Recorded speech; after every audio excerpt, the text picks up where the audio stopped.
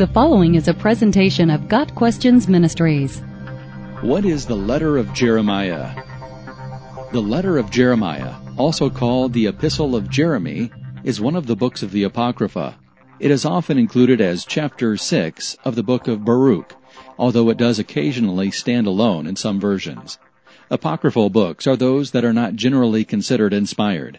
The word apocrypha means things hidden away.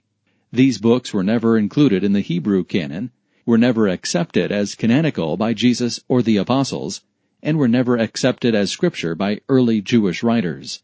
Many of these books also contain historical, geographical, or chronological errors. They are classified as deuterocanonical or part of the secondary canon by some denominations. The earliest manuscripts of the letter of Jeremiah are in Greek, including one found among the scrolls of Qumran. However, most scholars believe the original may have been composed in Hebrew or Aramaic. It is generally thought to have been written between 307 and 317 BC.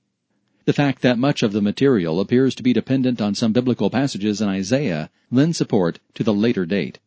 Although the document is called the Letter of Jeremiah, it is neither a letter nor is it from Jeremiah. The date of writing places it nearly 300 years after Jeremiah is called to prophesy. The text is largely made up of denouncements of idolatry.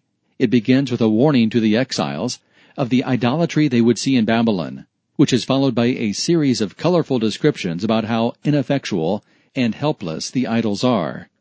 It concludes with a final warning and exhortation to avoid idolatry. Like all apocryphal books, this one cannot be considered the inspired Word of God. However, this does not mean that it is a bad book. Much of the material in the book is both true and helpful.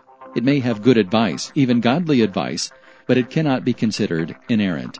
Got Questions Ministries seeks to glorify the Lord Jesus Christ by providing biblical answers to today's questions. Online at gotquestions.org.